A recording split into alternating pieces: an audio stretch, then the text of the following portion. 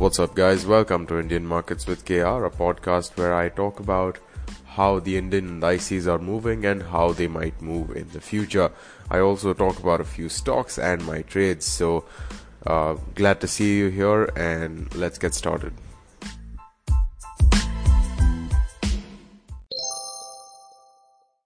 Dobro pozalovat v episode 184. Welcome to episode 184. And today we'll talk about what we talk about every day. There's nothing new today except for the little intro. And make sure that you're listening to this episode at a speed you're comfortable at. And let's get started. Alright, starting off with the market snapshot, Nifty rejected 9200 level, closing at 9196.55, down 42.65 points. It's recovered a fair chunk of the gap down, then we'll speak about that when we come to the indices segment. For now, what we need to know is that the FIs and the DIs both were in selling mode today. Minus 1600 crore net value for the FIs, minus 360 crore net value for the DIs. So really not too good as far as, the buying side goes. So selling pressure was quite evident. Broad market indices, except for India VIX, it's just all down, and it's not really small caps or mid caps doing particularly great. In fact, if anything, the large caps had performed reasonably well compared to the small caps and the mid caps. So that's another interesting point, and it sort of solidifies our opinion that whenever the market goes up, it's generally the small caps and the mid caps which are doing better, but then when it goes down, the small caps and the mid caps do equally worse. So it's kind of odd. And coming to the sectoral indices, we can see that none of them were really positive at all. Nifty Bank certainly not positive, much better than yesterday. It has inched closer to the 19k level, I feel, and it's really not too bad compared to what it was intraday. We were seeing some very, very negative moves intraday. I think the lowest was around 18,200 to 287 or something was the lowest for Bank Nifty. So it was terrible, but then it has recovered quite a lot. Nifty Auto is mildly positive. I'm not sure why Nifty Auto is positive. Clearly, as I said yesterday, the global demand is really not picking up as such, so it really shouldn't be positive, but then it is. And a lot of people, a lot of news anchors and such are saying that, hey, possibly a bottom for the auto stocks has been reached. I don't really have any opinions on that. I feel that the bottom can be broken any time if the demand is not caught up. This is probably just the easing of the factory closures and such which are going on, so the production can start. So that might just be what is causing this. And as far as the other sectoral indices are concerned, I can't really see any other noteworthy ones, anything very out of the ordinary, very similar to what we were seeing happening in the previous days as well. And I'm looking at the volume spurts just to see if there are any out of the ordinary stocks on this list. Nothing here. No price spurts either in some well-known stocks except for Vedanta Limited, but then that isn't really that well-known anymore. We rarely talk about it. So I'm looking at the 52-week highs and lows now and just trying to see what's happening, what's what. As usual, my internet's acting up, so I'm probably going to have to wait a bit, but then here it appears. Ruchi Soya once again on this list, 581. It's so close to 600. Once it reaches 600, I think it'll be around a 12x return in the matter of a few weeks, possibly like 2-3 months. So it's been very wild. And we're looking at some other highs being created. A Nifty ETF, I think. No, a Nasdaq ETF has made its high. Abbott India, GK Wire. GK Wire, if you remember, was there right along with Ruchi Soya before, but then it sort of slipped out, and now we are seeing it not really performing that well. And as far as the 52-week lows are concerned, it's the same old stocks that we talk about every day, so I'm gonna skip that. And bulk deals, IBL Housing Finance once again on this list, RBL Bank once again on this list. I'm not quite sure what's happening with RBL Bank because there are a lot of a lot of bulk deals happening around that bank. And short selling, new shorts initiated: Ashok Leyland, Bharat Forge, and Indigo. So those are some stocks to watch out for, possibly because there is some already massive selling pressure on them, or open selling short positions on them. So it's pretty cool to see that happening. Not Nifty, USD INR right now is at 75.47. It's resting at one of its supports. It does have a little bit of leeway on the downside. I feel 75.40 or so is not too impossible to reach. And on the upside, we're probably looking at 75.60 being one of the first resistances. So right now it's in a very tight-ish range, if you ask me very personally. And oil prices, WTI is at $25.37 per barrel, up 5.1%, and Brent is at $30.27 per barrel, up 2.16%. Looking at some of the news items, I can see that Maharashtra has allowed the home delivery of liquor for the first time that I can remember. I'm sure that it must have been there earlier, but then this is the first time that I can remember. And while this is, a good sign for those that drink, remember that your whiskey is still risky, and the delivery boys still carry that risk. So don't just take this for granted. And earnings of Nestle India, profit at 525.4 crore, revenue at 3325.3 crore. So I'm assuming that this is in line with the expectations. I'm trying to see if there is any news item or something on that. I can't really find anything. It says that lower exports to Turkey or something is attributed to the slightly lower results, but then that's fine. March factory output growth has contracted 16.7%. Once again, very understandable, I feel, because the production was effectively shut for the entirety of March, or at least half of the March, and then the entirety of April. So this is fine. It's not really anything which is too troubling or too unexpected, I feel, and as such I doubt that the markets will really react to it too negatively, because this was kind of expected, if you ask me. I'm trying to see if there are any other new news items that I can cover here, and it looks like there really aren't any.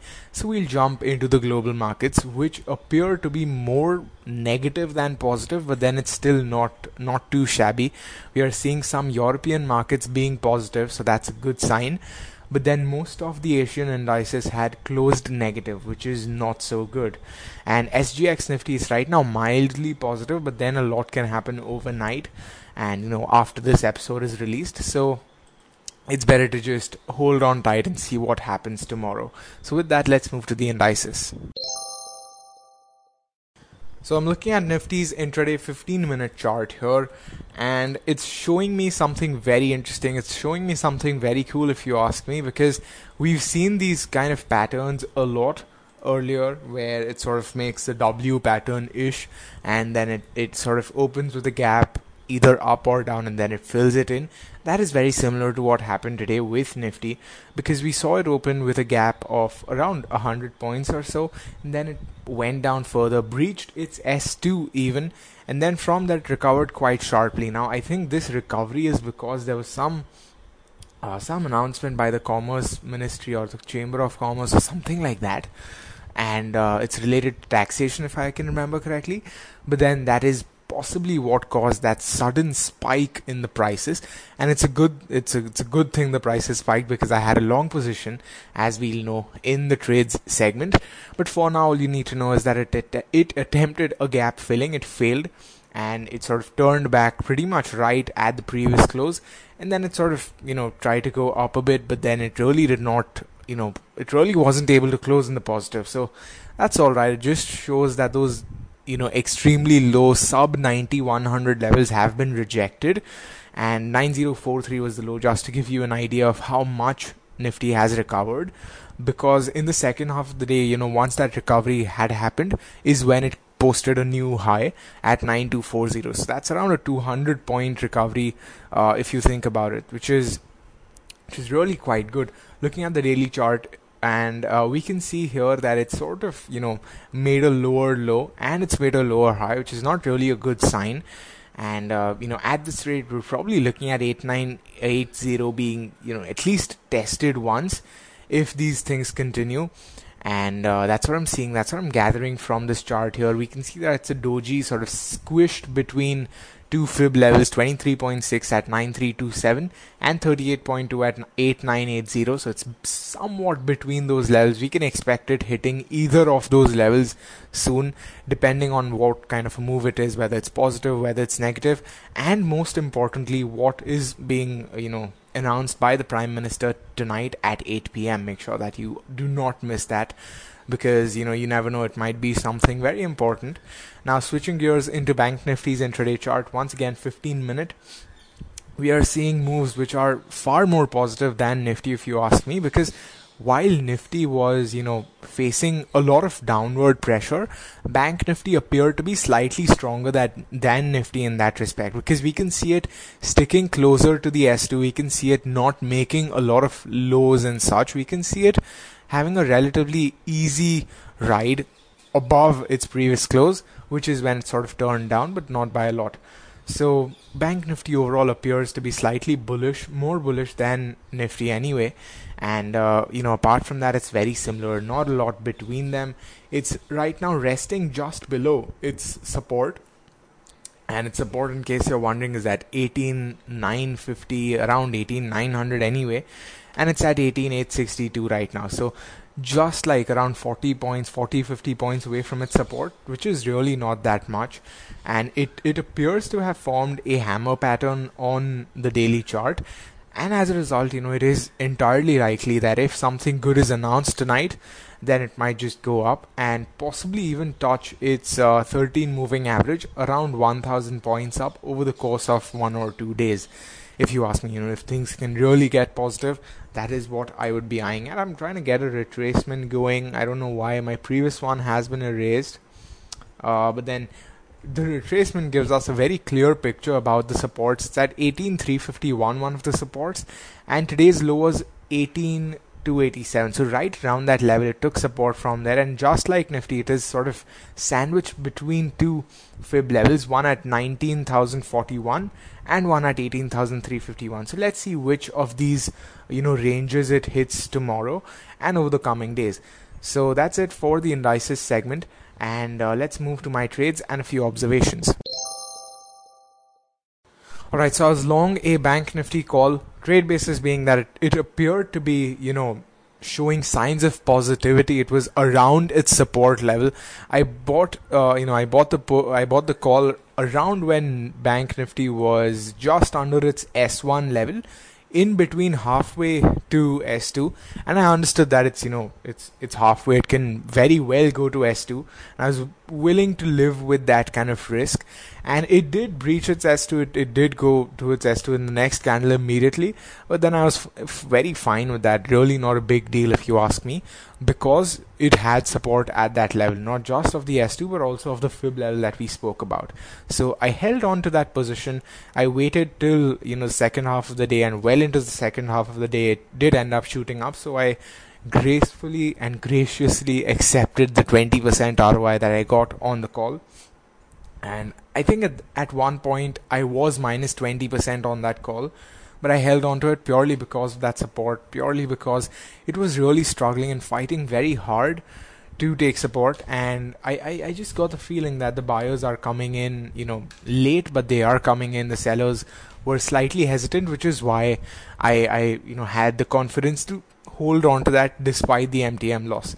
So that was my trade for the day. And a few observations were that, it seems that, and this makes perfect sense theoretically speaking, and now that I think about it, but it seems that your higher delta options will have a higher delta even when things go south. And what I mean to say is that I picked an ATM call instead of an OTM call because, obviously ATMs tend to have slightly higher deltas at times.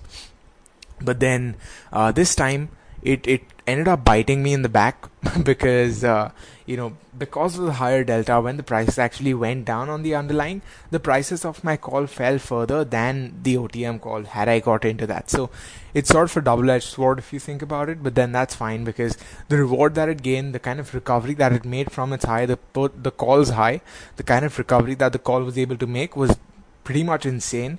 And within a matter of a few seconds, from minus 20%, I was looking at around plus 6% or so. So that's just amazing if you ask me. And that is partially why I went long an ATM1 instead of an OTM1, because, when the move happens, you are quicker to be in the money and you're quicker to be safe. So that was my, logic behind that. Also, I feel that something interesting has been going on around the basis, so I'm trying to understand the basis part of things better. Basis, in case you're wondering, is the difference between the future and the spot. So that's another, area that I'm looking at right now, and I'll sort of explore further. And another very odd observation that I've been seeing is that the price of the option is many times the highest when the market opens, and this is extremely odd for me, because even when the market was going down, and it really went down, if you remember, the day before yesterday and yesterday, the market went down very sharply, yet the puts high for most of the day was at the underlyings open, which is kind of weird, because when the underlying opened, it was at its high almost, yet the put was at its high when it opened also. So it's kind of weird. And it's so weird even talking about it, because it sounds so weird, but then it's a very weird observation that I've made over these past 2-3 days. So I'll leave you with that, and that's it for the trades and observations. Alright, and the lesson for today is something that I've been following a lot, and it is do one valid trade at a time and let the market decide the outcome. Now, a lot of times what ends up happening is that we get into multiple trades, either direction on just various instruments, and this can obviously be a good way to scale up your profits once you have that experience and once you have that comfort. But then for someone like me who has really not got a lot of experience, when you look at pro traders, I'm just, I think, 1 year completed pretty much full time, and for someone like me, I feel that it's best to just get into one position, and then see how it moves. And this is something that I've been adopting a lot lately over the past, I think, 2 or 3 weeks. I think 2 weeks. And I basically enter into a position where, my view is at. So, for example, my view was bullish for today, so I went long a call. My view was bearish yesterday, I went long a put. And then I waited patiently to see if the market is really going that way, and that did end up happening. So I did end up gaining, but there are of course times where your view is negated almost completely, and you pretty much have to accept a loss. But then that's just part of the game. So in my experience, in my opinion, I feel that just one trade at a time has really worked a lot, because it helps build that sort of discipline also that you need while trading, because you can't get emotional about your trades, especially when they're loss making ones, because you might just end up doubling or tripling your loss. And I say this because this has happened. I've gone from a loss of around 10% on my starting capital to a loss of 30-40% on my starting capital, purely because I got a bit emotional and I wanted to recover the losses very, very quickly. So, at times it's best to just restrict your positions and understand that your main aim on that day is to just earn a reasonable return, but most importantly, to see where the market is going and to sort of get that observations and learnings going. So that's going to be my lesson for the day. I hope you found this helpful and informative, and I'm just thinking about how to switch things up, because I feel that now these episodes are getting once again very repetitive. So let's see what I can come up with, and I'm always open to suggestions at Markets with KR on Twitter, at Indian Markets with KR on Instagram. See you in the next one. Happy trading.